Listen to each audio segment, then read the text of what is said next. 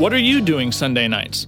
Come join Friendship with God radio Bible teacher Tom Cantor of the Friendship with God Fellowship Church every Sunday night at 5:30 p.m. at The Vine at 9336 Abraham Way, Santee, California. Watch and listen live around the world to Tom Cantor Sunday evening on YouTube.com by searching for Friendship with God Fellowship or by going to our homepage at friendshipwithgod.org. That's friendshipwithgod.org.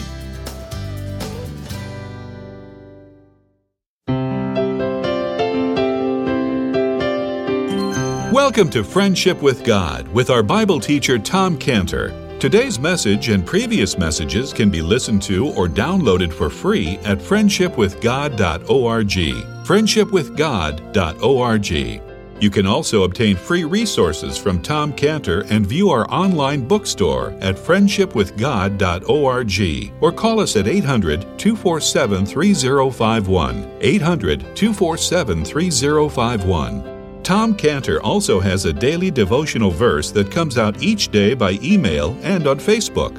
To receive this small daily devotional verse that Tom Cantor puts out, you can sign up at friendshipwithgod.org, friendshipwithgod.org, or find Tom Cantor on Facebook by searching for Tom Cantor and Friendship with God.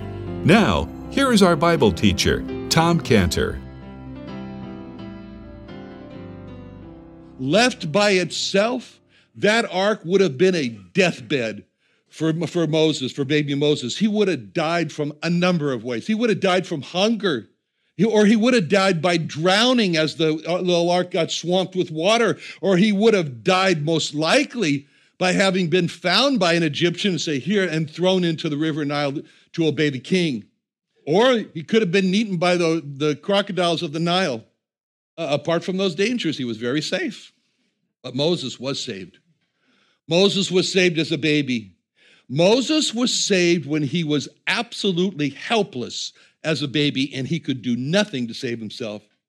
And this is what the Lord Jesus described about himself when he was on the cross. Who knows but that the Lord Jesus was thinking back on the helplessness of the baby Moses and how God saved him as the Lord Jesus was on the cross, and he was thinking about his own helplessness as a baby when he said in Psalm 22:9, when he said to God, "Thou art he that took me out of the womb.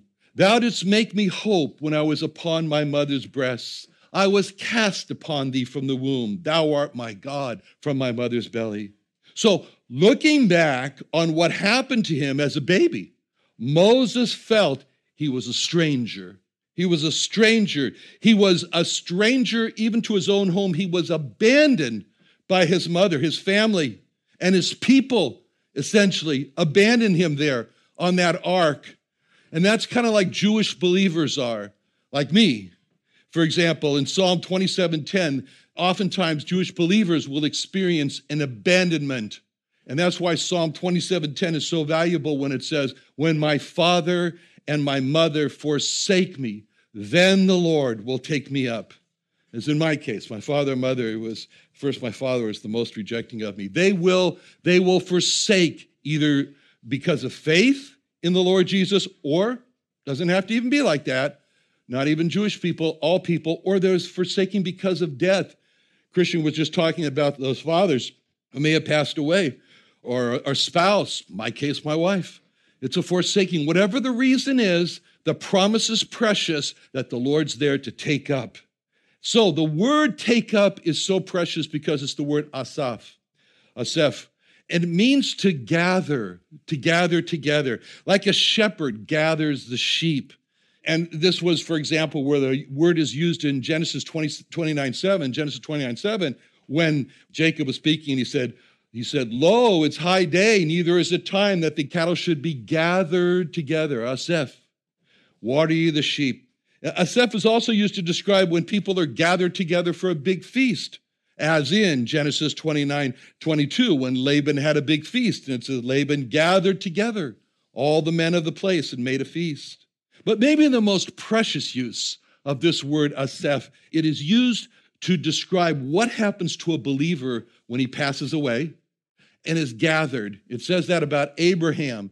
Abraham, Isaac, Jacob, all at their passing, this word was used. Genesis 25:8. Then Abraham gave up the ghost and died in a good old age, an old man, full of years, and was gathered to his people, Aseph.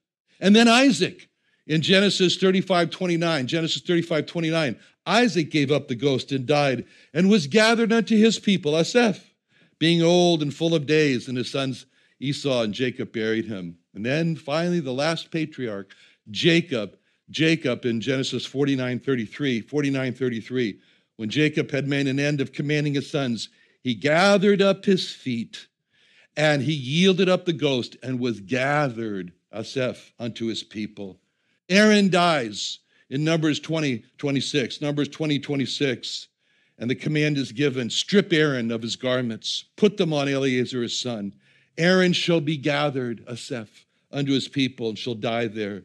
And then finally, Moses himself, in Deuteronomy 32:50, when God told Moses, die in the mount, whither thou goest up, and be gathered, Aseph, unto thy people, as Aaron thy brother died in Mount Hor, and was gathered, Aseph, unto his people. Very important word for God. Speaking of believers, very important word for God, for us, to be gathered together with the people of God. So Moses, looking back on his life as a baby, he saw that he was cast out of his family's home.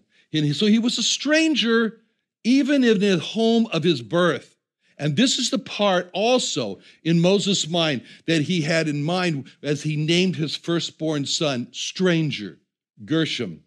And as he thought, from my own home, I've been a stranger, and I was expelled into an ark in the river. I was a stranger in my own home that I was born into. And he thinks of himself that way, and that's why he names the son Gershom. So the next stage that happened in Moses' life is recorded for us in verse 2, Exodus 2, verse 4, where he's there in the ark, and it says, his sister stood afar off to wit what would be done to him. And the daughter of Pharaoh came down to wash herself at the river. And her maidens walked along by the river's side, and when she saw the ark among the flags, she sent her maid to fetch it. And when she had opened it, she saw the child, and lo, the babe wept. And she had compassion on him, and said, this is one of the Hebrews' children. And said his sister to Pharaoh's daughter, shall I go and call thee a nurse of the Hebrew women, that she may nurse the child for thee? And Pharaoh's daughter said to her, go. And the maid went and called the child's mother. And Pharaoh's daughter said unto her, take this child away and nurse it for me, and I will give you thy wages. And the woman took the child and nursed it, and the child grew, and she brought him to Pharaoh's daughter, and he became her son, Pharaoh's daughter's son. And she called his name Moses, and she said, because I drew him out of the water. Moses now is the son of the daughter of Pharaoh. And therefore, Moses had now the very best care, the very best upbringing, the very best education.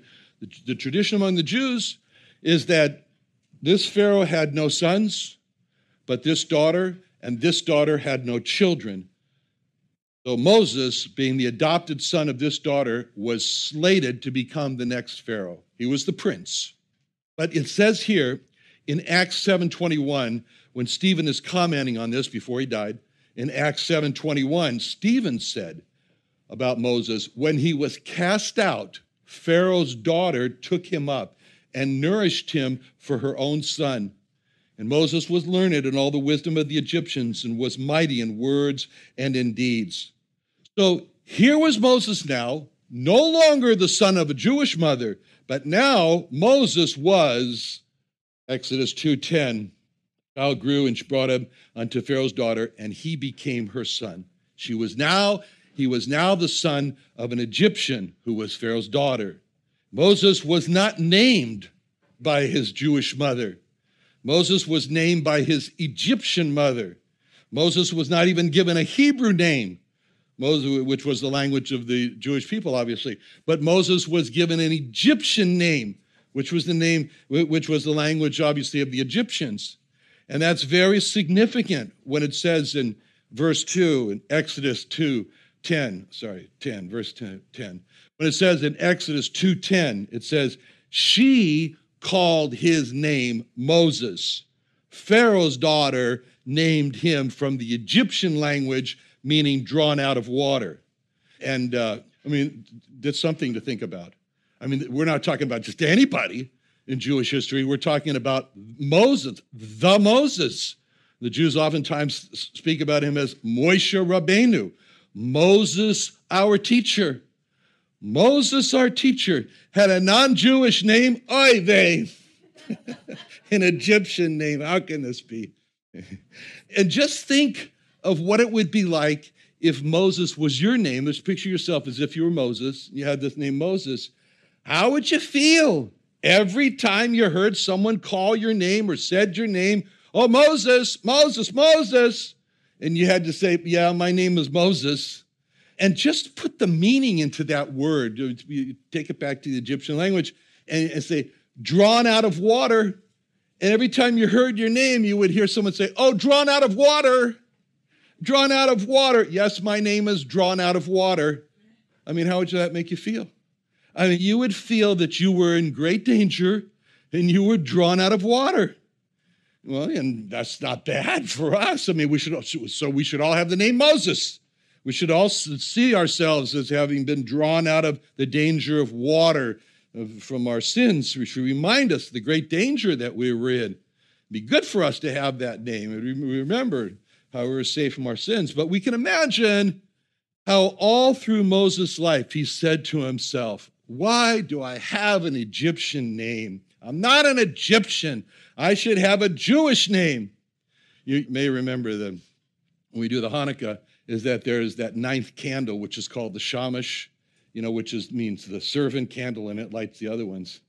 Well, my mother named me Thomas, which is not a Jewish name.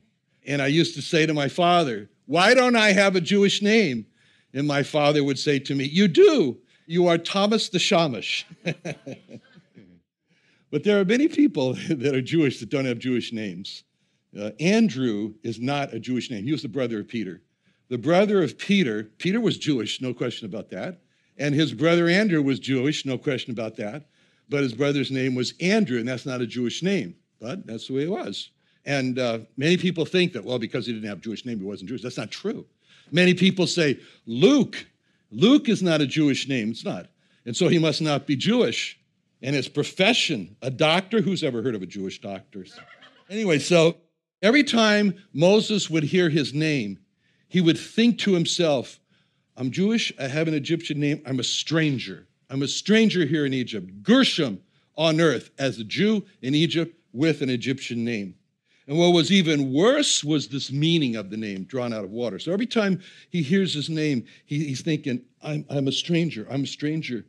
And again, this is adding to why he names his son Gershom, a stranger. We can imagine Moses in the palace as a child. He was probably what we would call a difficult child, as his Egyptian mother would just try to reason with him and say, now, Moses, you have to do your studies like every good little Egyptian boy. And we can imagine him exploding and saying, don't call me Moses. That's an Egyptian name. I hate that name because I want a Hebrew name. And I'm not an Egyptian. I'm a Hebrew. And she probably sent him for therapy, I don't know, for counseling or something. I try to straighten the boy out. And he grew up in this rebellion. And so it was Moses' name also that caused him to see himself as a stranger, as a Gershom. So he gives his son the name stranger. Now, even though Moses was heir to the throne of Egypt, he never felt like an Egyptian. He always felt like a stranger in the palace. And this, again, was creating more of this stranger feeling that he had. He felt so much a stranger that he made a critical decision. And this decision is recorded for us in Exodus 2:11, where it says, it came to pass in those days when Moses was grown that he went out into his brethren and looked on their burdens, and he spied an Egyptian smiting a Hebrew, one of his brethren.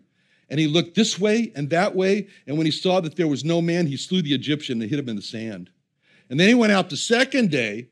Behold, two men of the Hebrews strove together, and he said to him that did the wrong, wherefore smitest thou thy fellow?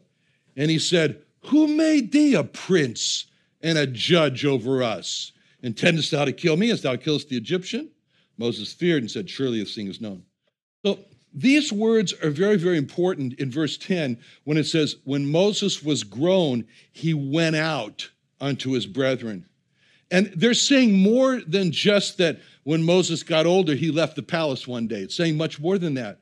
Those words, he went out, are telling us that Moses really went out of the palace to go to his brethren. He went to deliver them. He wanted to save them from the burdens that were on him from the Egyptians.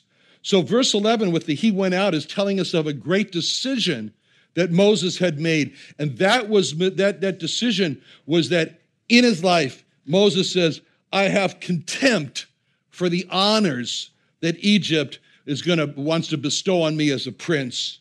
I have contempt for the pleasures that Egypt is offering. And, whenever I read those words, he went out. It reminds me of a dear friend who's with the Lord now in glory, Bert Poole, who, along with his wife, Muriel, was a missionary to Japan. And they lived near here in Lakeside. Anybody remember Bert? Anybody know Bert? Nobody knows Bert. Okay. Then I can tell you whatever one. You don't know. It's okay. But no, I'll tell you the truth. But Bert was a wordsmith. Oh, he was so good with words. I remember one time he came to visit me on Willow Road out there, and we lived on the dirt roads part of base. So we lived up on the base of El Capitan Mountain up the hill a little bit. We had 300 goats. And I remember one time he came up the driveway to visit me, and he started singing this song. He said, high on a hill was a lonely goat herd. Yodel, little lady, oh, hey, you. Loud was the voice of the lonely goat herd. And he sang this. And anyway, that was Bert. Bert just could write lyrics beautifully, and Muriel would set them to music. In creating the new hymnal, the Friendship with God hymnal, I called this person, and they looked in this trunk and that trunk, and we were able to collect a lot of Bert's old songs, and they're in the hymnal there. And there's one song that I can imagine Moses singing in the palace as he made his decision to go out. And the title of that song, what we sing is called Let It Go By. Let it go by. We should all learn it. And here's how the words go. He says, it tried to woo me and to pursue me. My affections captivate and lead me on. Then my love it tried to steal, with alluring sense appeal, till the Savior won my heart with Calvary's love. Let it go by. Let it go by. Let the world go swiftly by. I don't need it. I don't want it. For the chill of death is in its beckoning cry.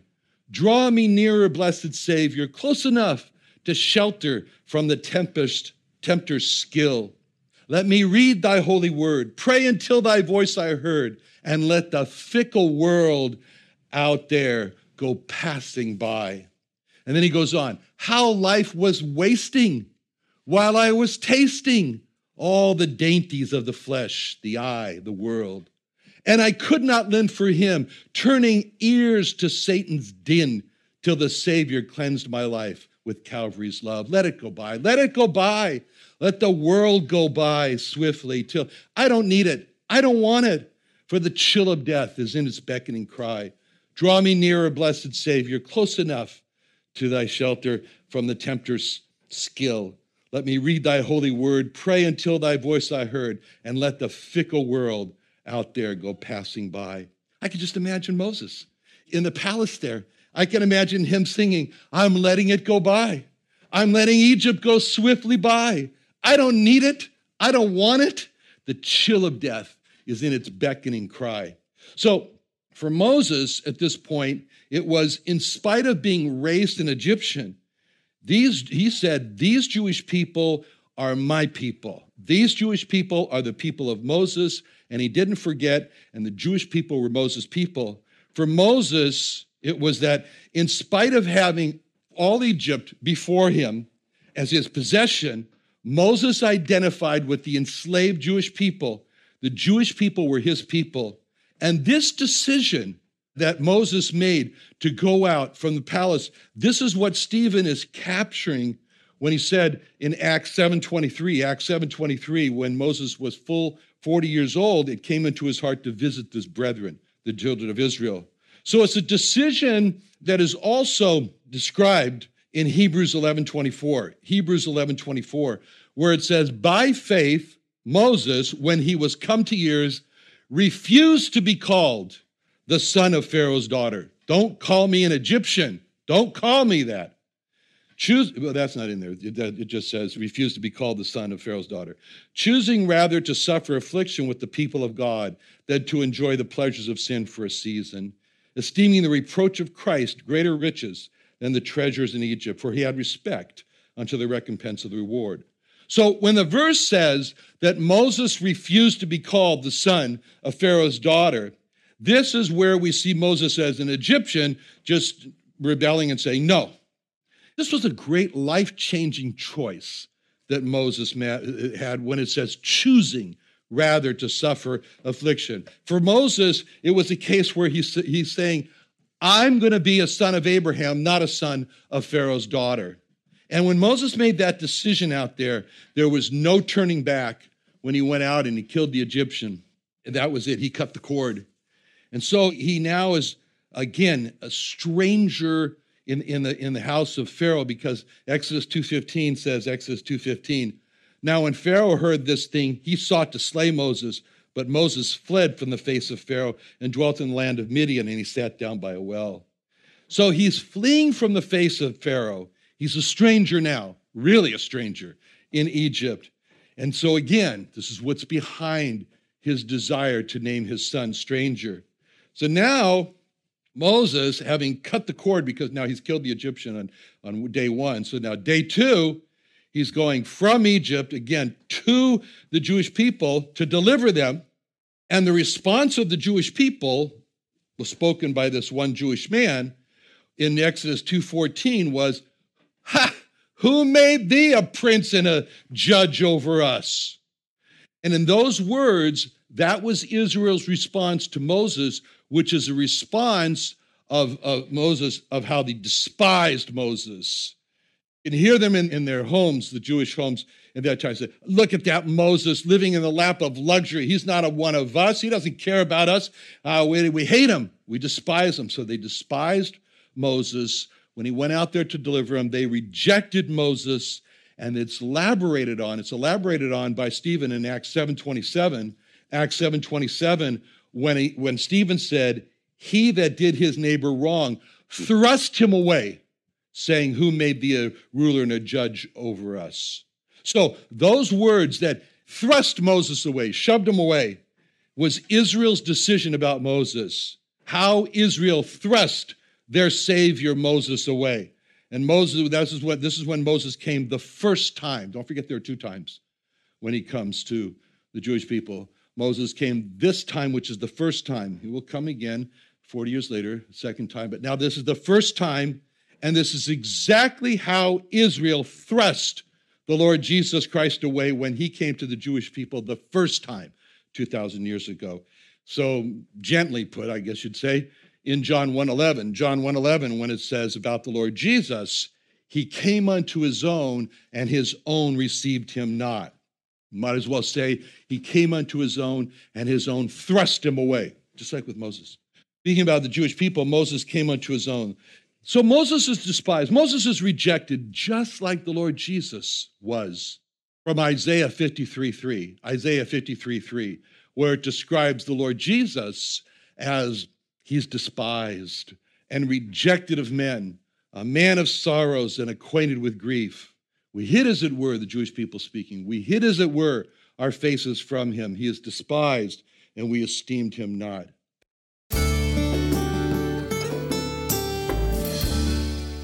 Another wonderful day studying the Bible with our Bible teacher Tom Cantor here on Friendship with God. Don't forget that today's message and previous messages can be listened to and downloaded for free at friendshipwithgod.org. friendshipwithgod.org. You can also go online to find free resources from Tom Cantor and our online bookstore at friendshipwithgod.org. You can also find Tom Cantor on Facebook, and you can also go to friendshipwithgod.org and sign up for his daily devotional. Tom Cantor is also the founder of Israel Restoration Ministries. You can visit that website at israelrestorationministries.org. You can write to Tom Cantor at P.O. Box 711330, P.O. Box 711330, Santee, California. Santee, California 92071. Or email Tom Cantor at tomcantor@friendshipwithgod.org, tomcantor@friendshipwithgod.org. Or for more information about Tom Cantor and Friendship with God and Israel Restoration Ministries, call us at 800-247-3051. What are you doing Sunday nights? Come join Friendship with God radio Bible teacher Tom Cantor of the Friendship with God Fellowship Church every Sunday night at 5:30 p.m. at The Vine at 9336 Abraham Way, Santee, California. Watch and listen live around the world to Tom Cantor Sunday evening on YouTube.com by searching for Friendship with God Fellowship or by going to our homepage at friendshipwithgod.org. That's friendshipwithgod.org.